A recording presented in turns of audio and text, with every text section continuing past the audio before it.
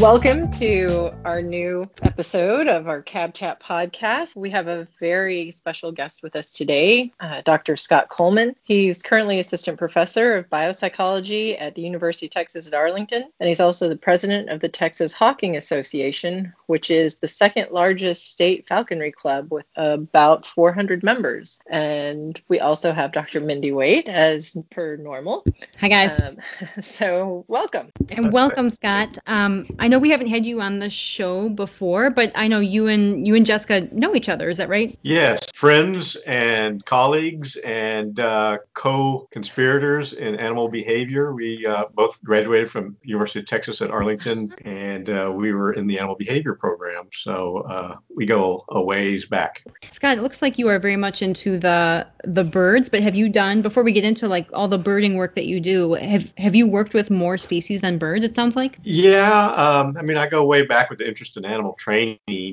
In terms of academic studies, I focus mostly on birds. In our lab, we range from reptiles. I think we even had invertebrates for a while. Of course, we had typical rats and mice. And when I came in, part of the thing was I wanted to start a zebrafinch colony and do work on zebrafinches because as sort of a hobbyist, as a young person, I had raised and sort of studied on my own here, and I thought they'd be an ideal subject for animal behavior research. So I kind of made the deal with our major professor, Roger Milgren. Hey, I'll come to UTA if I can set up a bird lab. And he said yes. It sounds like you took that bird lab and you've really run with it, and you've sort of made a career out of that, both from like the academic perspective, but also from the sporting perspective. Would that be accurate? Yeah, I had a pre-existing interest in falconry because I'm sort of an average, Texas boy. I grew up horseback riding and hunting, but I also had a major interest in animal behavior.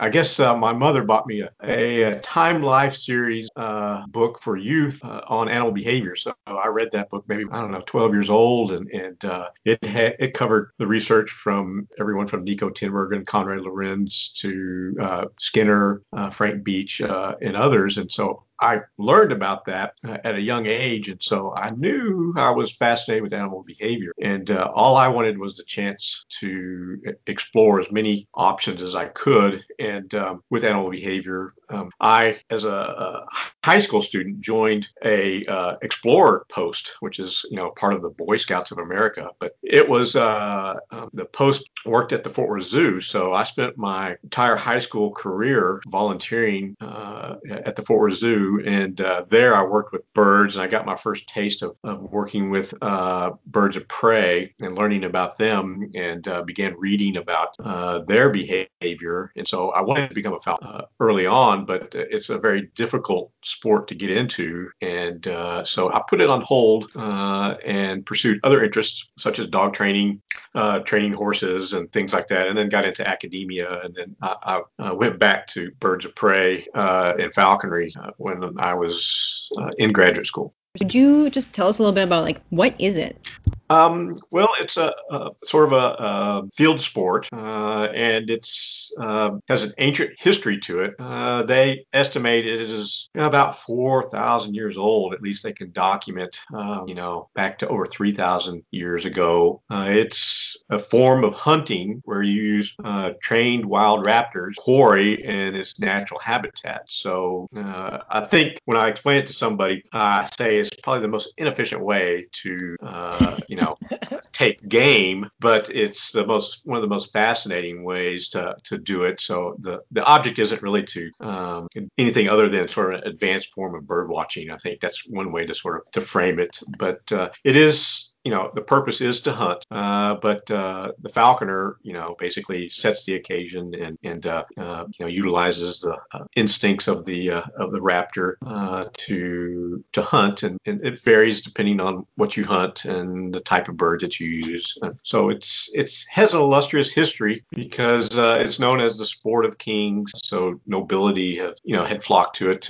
back in the medieval times, and I guess falconry sort of faded away away about the time that guns were being introduced, and then it returned sort of for nostalgic reasons. And United States has sort of really been very innovative in development of modern falconry techniques. And so I kind of view what we do is sort of like a modern, an ancient sport in a modern context. So I don't know if that's the complete description of what it is. It's basically you're going to go out in the field and you're going to take your bird and your dog, as I do, and going to spend as much time as you can, chasing whatever you're going for and hoping for the best. I would describe the activity of falconry as something where you don't have a lot of control. It's sort of a dynamic experience. If you want control, you're not going to have. Of course, there's interaction with the quarry that you're going after, but there's also wild raptors and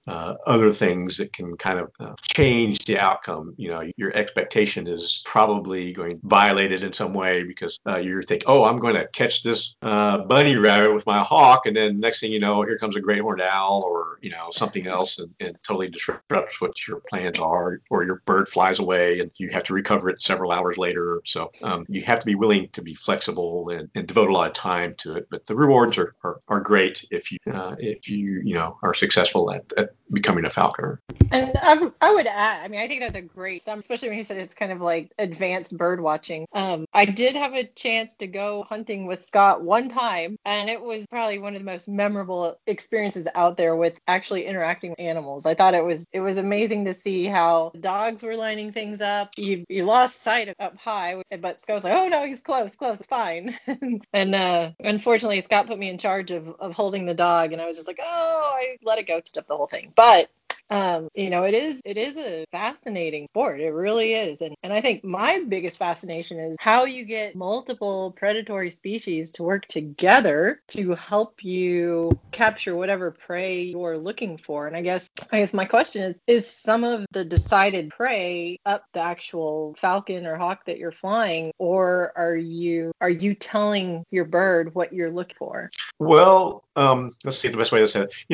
If you have, I guess I can describe, what I do, which is I fly peregrine falcons, and I normally pursue ducks and waterfowl. And so, they learn, the falcons learn that, what you're going for just by repetition. And so, for example, a duck will be sitting on what we call in Texas a stock tank, and you let the falcon go, and the falcon flies above the tank and sort of sets the ducks. The ducks know they're safe by staying on the water, and then sort of creep up.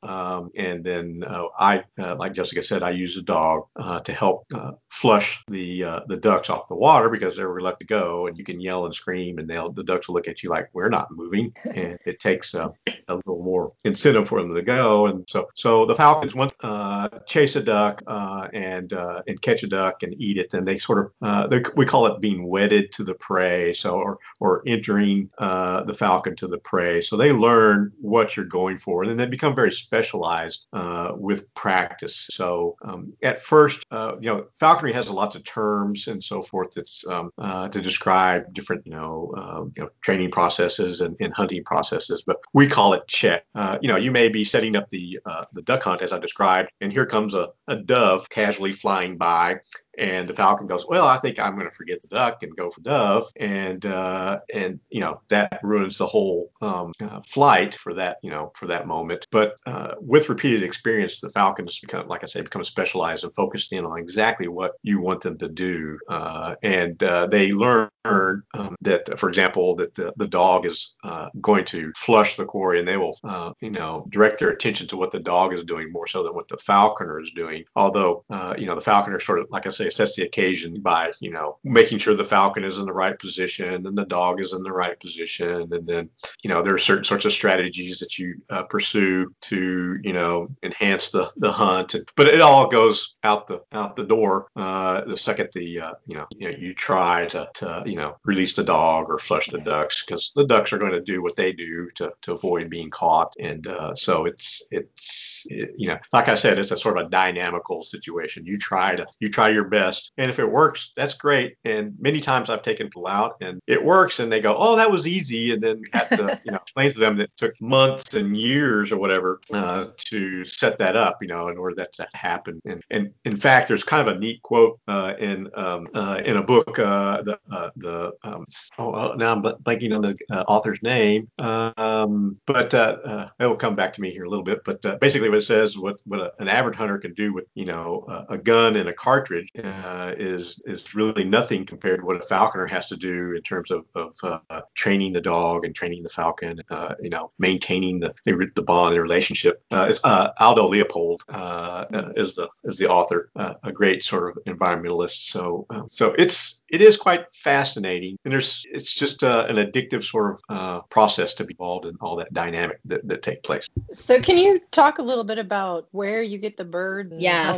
how long it takes? These aren't things pick up pet. Yeah. So no. Yeah. So falconry is a legitimate field sport, and it's regulated. We're probably perhaps the most regulated activity out there in terms of hunting and fishing.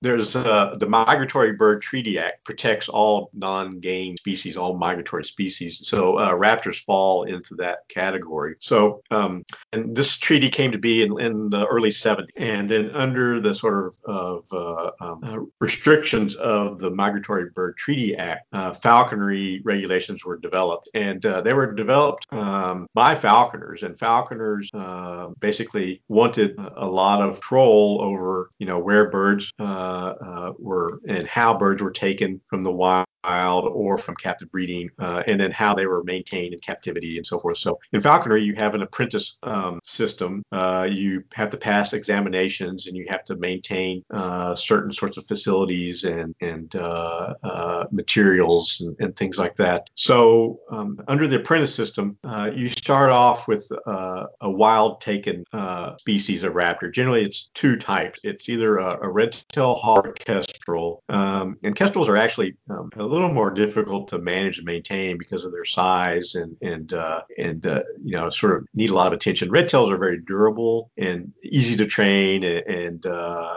you take them as what we call a juvenile state, and then you train them and you hunt with them. And at the end of the year, typically what you do is you release that bird. After you are done with your apprenticeship, you can continue to take birds from the wild, but have more option species that you can take, or you can purchase birds from captive breeders. And so there's advantages and disadvantages of a wild bird and captive bred bird. Of course, the wild birds tend to be a little better at hunting right off the bat because they've survived, but that means you have to spend a lot of time and effort trying to find one and successfully catch one, which can be very challenging. A captive bred bird, there are a few breeders around and you could purchase one, but their behavior is remarkably different. Sometimes they don't have the same developed hunting abilities, and so you have to spend a lot of time going through the fundamentals that a bird would have learned from their parents or they've learned in the wild on their own. But because you purchase them and they've been around people, sometimes they're a little easier to manage, not always, than say a bird that was taken from the wild that might be extremely, fearful at first. So if you take a bird from the wild, you only get to work with it for a year, or that was my next change? question too, Jessica. We're on the same you can keep the bird if you wish. The thing is you have to feed them special diets, and the diets are generally fairly expensive. I feed my falcons quail, which is sort of a staple diet, and it's a specially raised quail and a special diet. I use the Peregrine Fund diet, which is the healthy sort of thing, and so you end up spending a lot of money on that. So just imagine if you had to maintain a bird over the summer months when you're not hunting them. They're molting their feathers, and there's no, we follow the game seasons and so forth, which are generally fall and winter. So imagine imagine if you can sort of go full circle. You take a bird from the wild when it's young and perhaps vulnerable, train it, hunt it, teach it to be a successful hunter, and then release it in the spring. And then you don't have to worry about feeding it or the expense of caring for it. And the next year you come around and you do the same thing over and over again. That's been, historically, traditionally throughout the eons, how falconry was done. But if you have an especially nice bird, when Jessica and I were in graduate school together, I had a red tail named Sadie I kept for 7 years until she flew off with another male red tail one spring day, and I never saw her again. But it was time for her to find a mate, and her instinct to breed was stronger than staying with me and to hunt at that time. So you can keep a bird, a captive bred bird. You can't release, by law. Sometimes you lose them, and they will survive on their own. And if there's been cases where people have recaptured a bird a year later, for example, that was a captive bred bird they lost, and it ended up showing up somewhere. Or sometimes they maintain their friendliness toward humans, even if they've been on their own for quite a while. So I have some questions about like the training that you're talking about with these birds, and I'm sure there's no way you can describe it in the time that we have on this podcast. But can you just talk about some of like the things that you have to train these birds once you get them? Well, if even if you take one out of a captive breeding project, it needs to be handled, or you take one from the wild, they need to be handled. And there's some fascinating sort of examples of how traditional falconry tames a bird. They call it manning a bird, which is sort of the first step. That sort of parallel, what sort of behaviors might encounter. There's examples of sort of flooding or systematic desensitization methods that were sort of, unbeknownst to the traditional falconer that they sort of utilized. So what you basically have to do is we leash the birds up, and so we don't let them fly around in a cage, which could be damaging to their feathers. And we want to maintain perfect feather quality on the bird. I mean, if a falconer's bird bends a feather, then the falconer basically, goes into a state of depression and cries because the bird broke a feather, and it's a sort of shameful sort of thing to have happen. So you have to keep them leashed. And so, through sort of a food training, that's the first sort of step of the manning. You have to get them to accept taking food tidbit. And then they have to be exposed to, the sights and the sounds of the environment they're in, and then transportation and what have you. Traditional falconers have done things, a variety of different sort of techniques. For example, they've done wake, which is a method that's real intensive, but you basically hold the falcon on the glove for hours upon end. Eventually, the bird becomes fatigued because it's deprived of sleep, and then becomes sort of accustomed to being handled that way. I don't do that. Here, you still hear people trying to do that. Another more modern technique is sort of a strobe approach. Because of the flashing light, the bird tends to remain calm on the glove. So they've used those sorts of techniques. I know traditional falconers in the Middle East will do a technique where what we call it on the bird head, which blocks their vision. And they will start off with a hood with a small hole over the eye. So a little bit of light comes in, and then over a period of a few days, they enlarge the hole. And then pretty soon it's like there's no hood whatsoever on the bird, but there was a gradual sort of habituation or desensitization sort of a process. And then there's even another example where I know they do this in Pakistan. They'll take a freshly trapped hawk and tie it to a perch, or kind of a bench, and then they put the bench out on a public street. And the bird basically has no choice but to sort of, be exposed to, dozens of people and things going on around it. And, it's basically sort of a flooding procedure. Mm-hmm. It I teaches think to try to escape. Mm-hmm. I It's think quite that fascinating.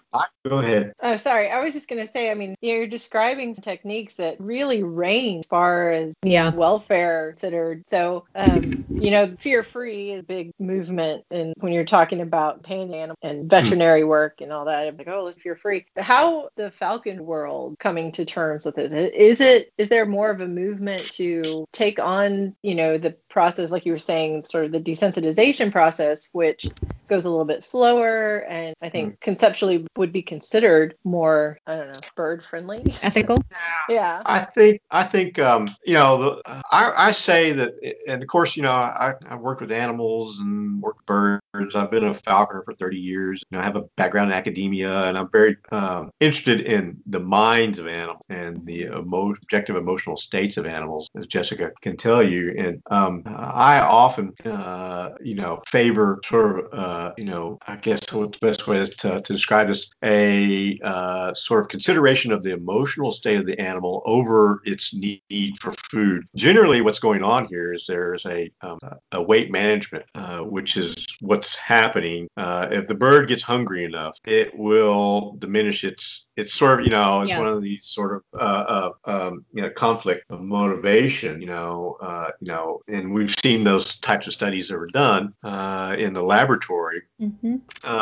So, once they get hungry enough, then they are going to tolerate being handled. And that's the only thing on their mind is to receive the food. But I'll give you the example that I have with my new bird that I trapped this year, and which is completely different than what most falconers are doing. But I'm really not focusing so much on the weight management. And I don't recommend this for the beginner. If a beginner tried this, they would probably lose the bird. But I focus in on the sort of maintaining the emotional well-being or wellness of the bird, and then micromanaging the fear. If there's anything that the bird reacts negatively to, I back away. I try to don't handle it in any way that would disturb it. And so I'm not relying so much on food to handle the bird.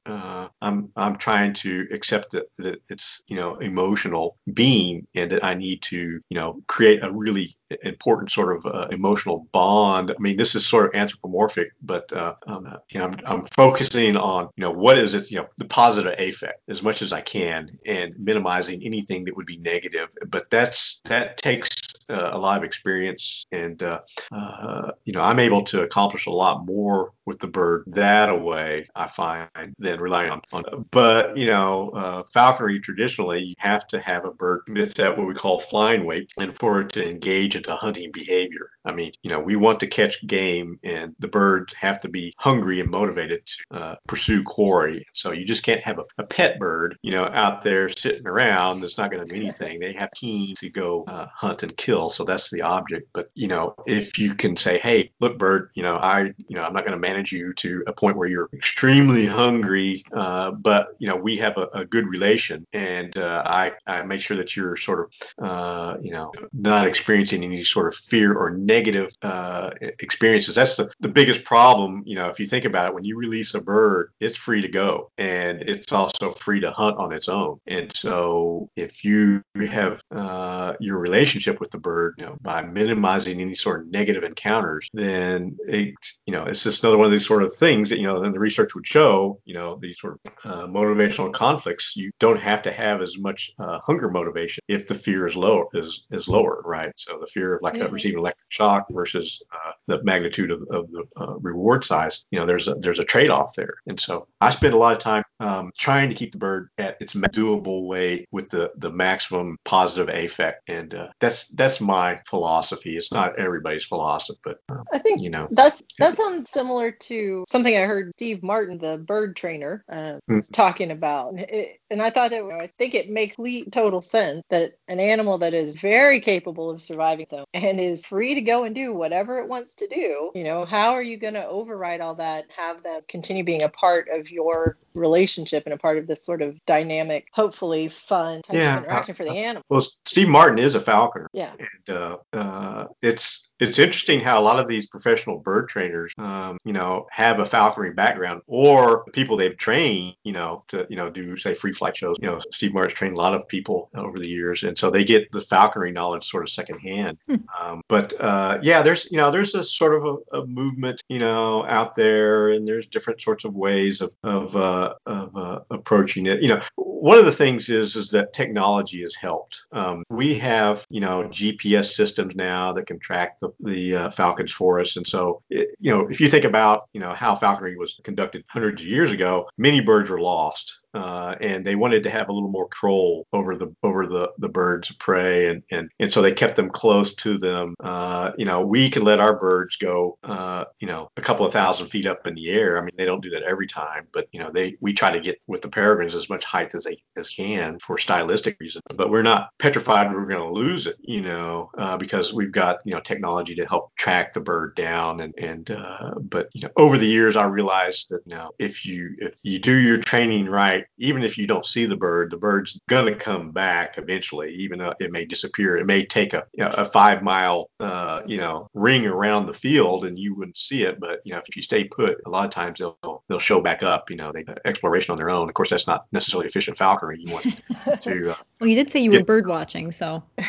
Yeah, I mean, you have to let things unfold, and that's the biggest problem when I've had with my apprentices and so forth is they go into panic. Oh my God, the bird's migrating or something like that, and say, no, just calm down. It's all going to work out, And it just takes years of experience to establish. But they tell me I'm very Zen-like. That's my reputation because I just have certain advantages of having learned about animal cognition and interested in animal motivation and things like that.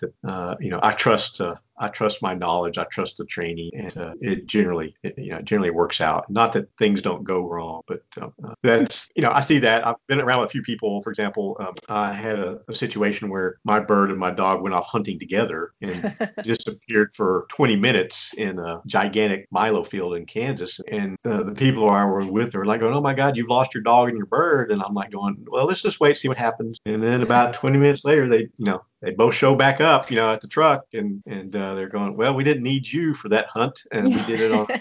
And so, living through those sorts of yeah. And I'm also curious with something this complicated and with bringing a new bird on almost every year, do people in this field ever have like behavior problems with their bird? Like, do they need you to solve acute issues? Well, yeah, they have lots of behavior problems. Things can go, the weight management can be an issue.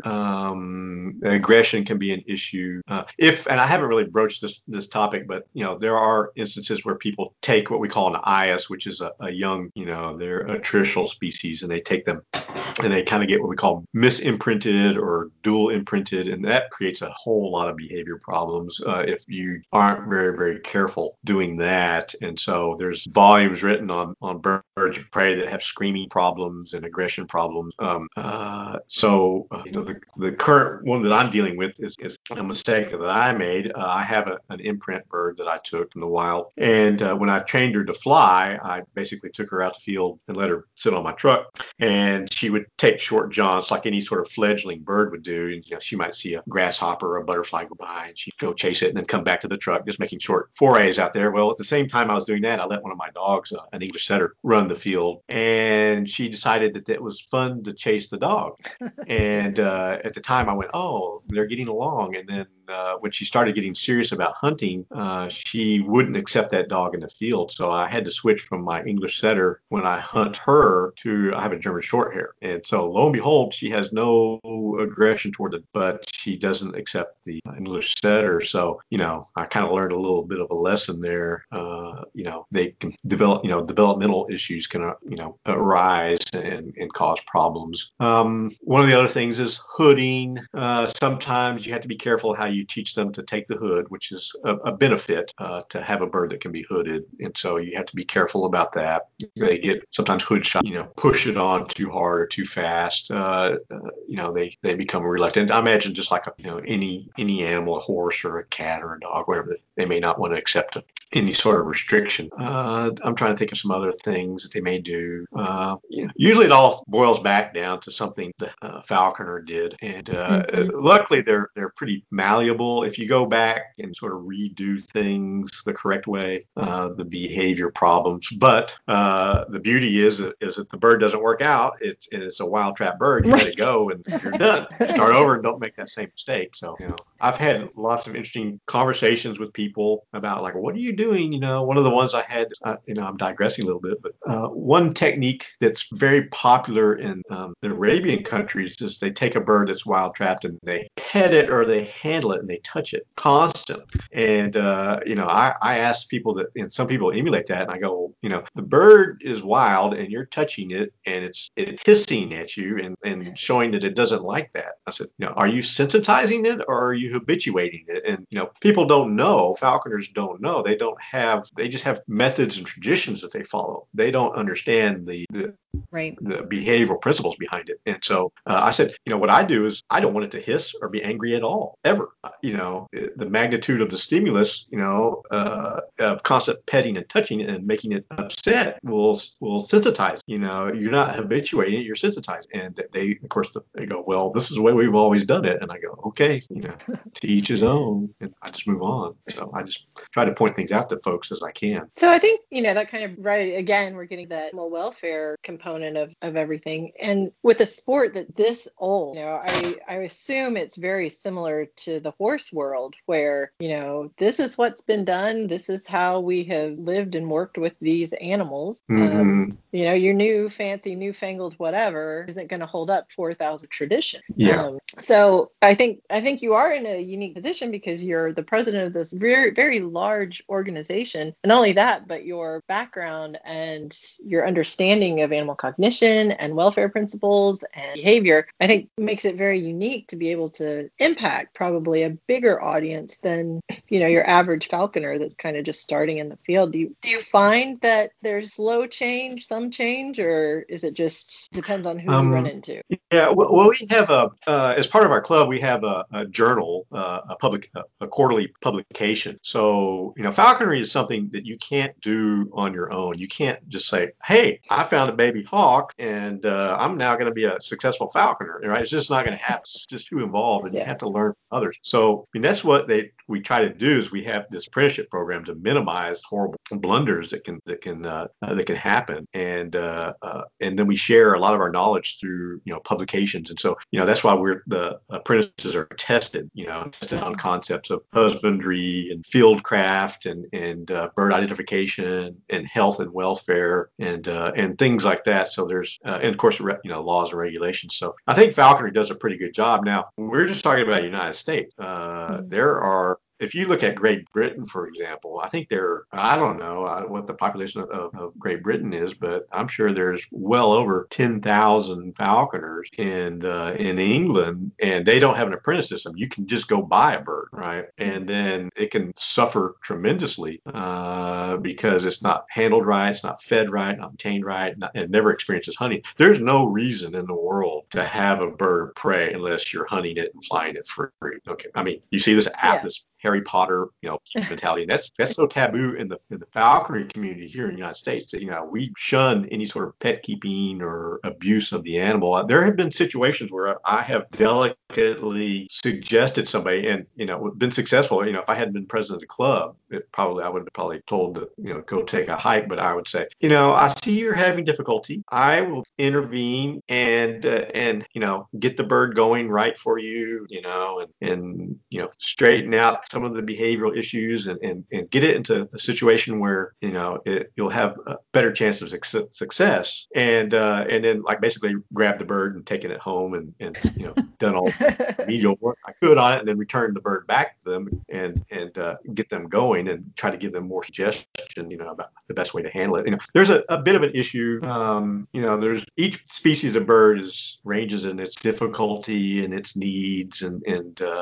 things like that. And so sometimes people want to start off. I'm sure it's the same way in a lot of stuff that you need to start off with the easy bird, the hardy bird, the red tail. You don't need to start off, North American goshawk that might jump on your face and cause all kinds of havoc. So there's this idea about a hierarchy. You start off and gradually, as your skills improve, you can take on more challenging species to handle and what have you. So there's a lot of self-policing, education, and dealing with problems. I mean, I get these things all the time. It's like, hey, what do I do? How do I do this what's the best way to solve that? And of course, there's competing ideas and what have you on how to solve a problem. There's probably not just one solution to anything. But we do a pretty good job of helping each other out. And it's just such an involved activity that, and you just don't stick with it. That's why the apprenticeship program is there. If you don't succeed, you can get out of it, and you had a red tail, you can release it and you go, this wasn't for me. I don't have the time and dedication to do it. And that happens with the percent. And so, we it's kind of self-police and we weed out stuff. And this was all my intention. We want to maintain a good public image. And Falconers for the most part, been very beneficial. Our relationship, for example, with the Texas Parks and Wildlife, phenomenal. We're the go-to group because, Parks and Wildlife, they don't have the same expertise. And so if there's ever an issue, they go, let's call our Falconer friends and they'll help us out. And so, falconry overall is just sort of phenomenal in the experience and the knowledge and the care of the animal and the training of the animal. If you're a good falconer, you're a very good animal trainer and a behaviorist. You have to have that kind of knowledge. You have to have the knowledge of the animal. You have to have knowledge of the quarry and together, right? So it's combined. So it encompasses quite a bit to be a successful falconer. So Scott, I want to follow up on that. The thing that I want to ask about is, so I'm excited about all that you've described here and like the ability to apply behavior principles to like a new species. And so the first thing that always comes to me is like, wow, this sounds so cool. I'm going to go do it. But I have no doubt that it requires a time investment and good relationship skills and some finances. So if there's someone out there who's like really pumped about the things that you're saying, they're like, I want to learn more about behavior in this species and maybe join a club like this. What sort of commitments are they looking at? You're talking about as far as expense or time or both? Like I think both of those. Yeah, all that. Well, it depends, I guess is the way you say it. Time wise, it's an addictive activity. And I added years to I'm sure I added a couple of years to my graduate studies because I went to do falconer.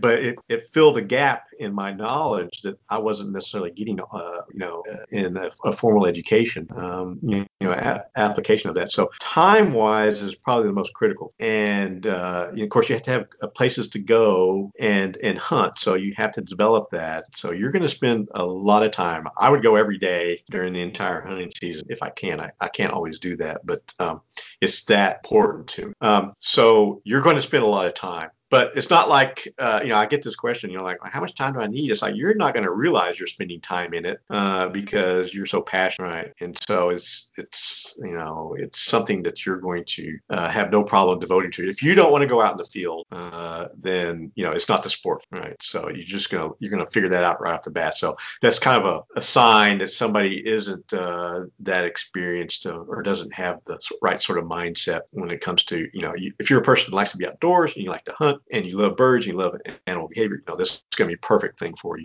Expense-wise, you have to have certain facilities. And so, that's going to be a few $100s to build, depending on if you can do the work yourself or whatever. You have to build, 2 specifications, what we call a mew, and you have to have what we call a weathering area, which is a safe area where the animal can, rest and take a bath and preen and what have you.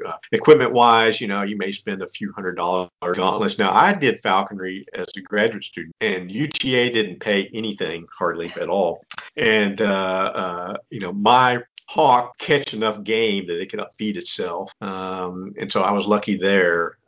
But I didn't have any fancy equipment. I went and got a welding glove instead of $100 gauntlet. I had a Kmart welding glove or something. It cost $10, and a $2,000 telemetry system. I flew the bird without telemetry. And so I relied on my training abilities to not lose the bird rather than technology.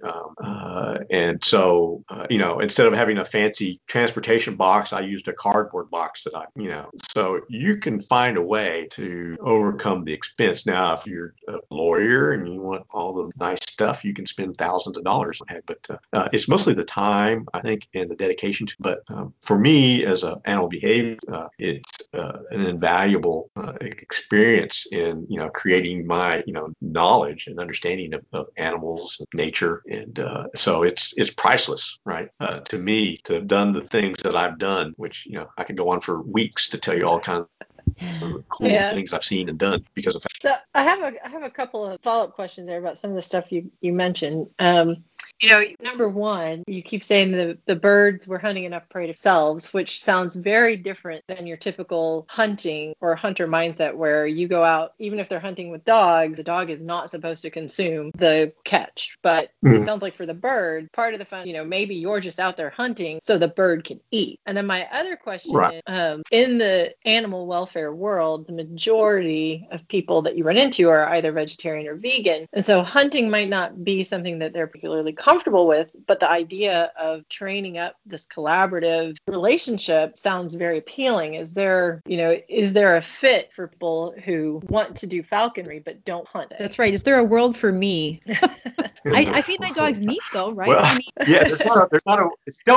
If you don't want to hunt, don't be a falconer. That's just. But there is a because that's what's going to drive you. Because like I say, there's no point in keeping a bird unless it's out there doing its natural behavior in the natural environment and eating the natural things. I mean, that is one of the things that why if you look at the typical bird of prey, a falconer's bird, it's in outstanding physical shape because eating a commercial diet per se, it's eating what it normally would eat. It eats, if my falcon catches a duck, it's eating food that a piece of chicken neck or something like that couldn't compare to a wild duck in terms of its nutritional quality and what have you. And so and this to be honest with you, they have it's kind of like what we talk about behavioral systems sort of analysis. These predators need to fulfill what do you call it, their biological programming. If they aren't hunting, they are not experiencing a quality life, and that's my right. Yeah. So and that's probably where you start getting some displacement activities, things like that, when they don't get to hunt, they don't to kill and eat their wild quarry. I think Jessica might you might think back to what happens when you have captive tigers that get to eat carcasses versus don't eat carcasses, they eat meatball. Right.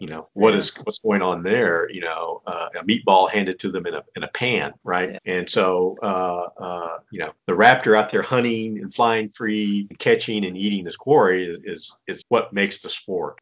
Now, if you have a different mindset, I'm sure there's probably been someone out there that sort of compartmentalize their attitudes. It sounds like you could do this and you could take your bird hunting, but really you're taking bird to go and get an environment that no one could provide in the house, right? So by going out in the field and helping all this happen, you're doing your part, but you don't necessarily need the bird to capture something, bring back for you to have dinner. Although as a graduate student, you probably would have appreciated that.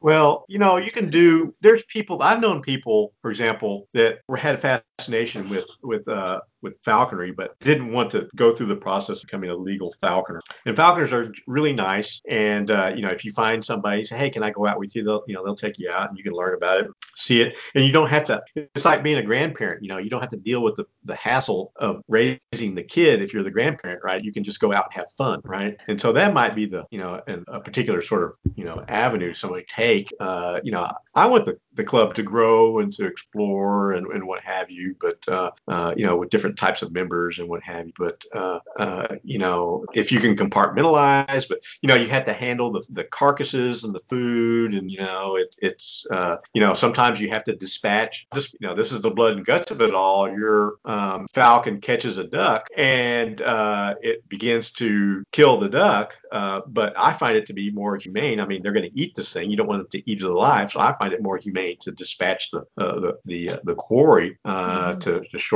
expedite the death of this animal so it can be then consumed, right? And so that could be pretty harsh for somebody to take a pair of scissors and snip the spinal cord of a duck. And so I mean that's the blood and guts of it all, but that's the reality of nature and what have you. So I don't know what else to Mm-hmm. else No, to it's a good describe. point. No, I think that that's something to keep in mind. I mean, that's even if you're having domestic pet ownership, like people who own snakes, you have to think, will you be able to feed this animal in your house? Right. Because snakes aren't going to eat pellets; they're going to eat live or frozen Yeah. animals. So Mhm. that is a part of it. But Yeah, that's part of it, and it's not for everybody. There's other ways of experiencing, like I say, in rehab, and, bird watching and things like that. And like I say, we have a lot of sort of kind of, I guess falconry fans. I don't know. They just go out, and maybe somebody has a family and they know they don't have the time, but they like to go out. I take them out, 2 or 3 times a year, and they get their fix, so to speak. Hey, this was so much fun. I love seeing it. We take the kids out, and what have you, and they get to experience the outdoors and nature and learn kind of what goes on, in that sort of environment where it's kind of rare for kids to do those sorts of things nowadays. I think Oh hunting yeah. in general is sort of dwindling. But I was going to say, from Okay. a behaviorist point of view, I can't think of another version of interacting with animals that really requires you not only to have amazing understanding of welfare principles, but just humane handling technique, just interaction of natural systems. I mean, pulling together ecology with all of it. I think that when I think about what you can do with animals that's out there, this is really an amazing field. And like you were saying, Texas, Well, I would the say, parks are. yeah, I would say that falconry is probably the first, maybe not the first. I don't know. Who knows what happened in ancient history or whatever. But it is an example of positive reinforcement. I mean, we don't use coercive control or negative control on these raptors at all. It's all positive control and positive reinforcement to establish the behavior and so I've seen people in the past go oh, naughty parrot, and they thump it. You do that once with your bird of prey and it's going to say see you later, bye. I was thinking as Yeah. you were talking, it is like the scariest, biggest recall that you could possibly train, right? I mean, Yeah, from 4,000 feet Yeah, away. you'll watch your bird go up into the, one time I was with another graduate student, and we went out on top of a sort of a hilly area, and it happened to be a thermal, and I watched my red tail at the time go up into a thermal and disappear thousands of feet up. And, I looked at my friend and I said, well, I guess we can trap another one next year. And, we just sat around the hill kind of waiting around for about 30 or 40 minutes thinking, maybe something might happen. And then we walk back and there's my bird sitting on top of the car. And you go, how did that happen? And, So, that bird was watching us the whole time. And when it saw us walking back to the car, it says, well, I guess it's time for us to go. I'm going to head on back home. It's just a fascinating, endeavor, and it's easier to learn about it now than it ever has been. It used to be very sort of secretive, and the methodologies and the techniques in the falconry community was very secretive. And so, like with our club, we're out on social media. We have Facebook groups and all kinds of organizations that you get involved in. So it's something that we're welcoming, and but we're still cautious about promoting it for everybody, right?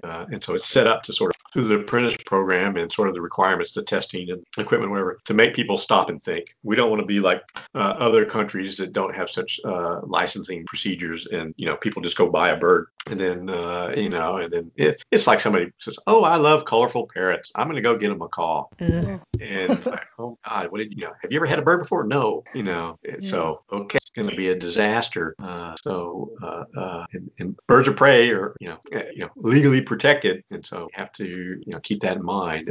They're not pets and what have you. So we have to keep that mindset forefront in anyone that wants to do it. But I've taken many people out and shared the experience, which is enough for many people. It's like, hey, you want a horse? Yeah, I'd love a horse. I'd love to have a horse, my dog, and my falcon all at once. But it's like, if you have a horse, you're going to have some land, you get a lot of money, a lot of time, So it's another one of those sorts of things. yeah, there's no cheap way to. Yeah, There's no. I would do it. I would have a horse. I would have my Yeah. falcon, and I would, go out to West Texas and, pretend I was, Yeah. Duke of Falcon or something. And have a class doing that. But then I would have to, I'd have to be retired or independently wealthy, and what just can't do it feasibly. That's the kind of person I am. I want the full experience. Yeah. So Jessica, my thought is we'll definitely put up some links to the Facebook pages and all the pages that Scott's talking about. Scott, is there anything else? Yeah, If we're going to put up links Texas for like, Hockey.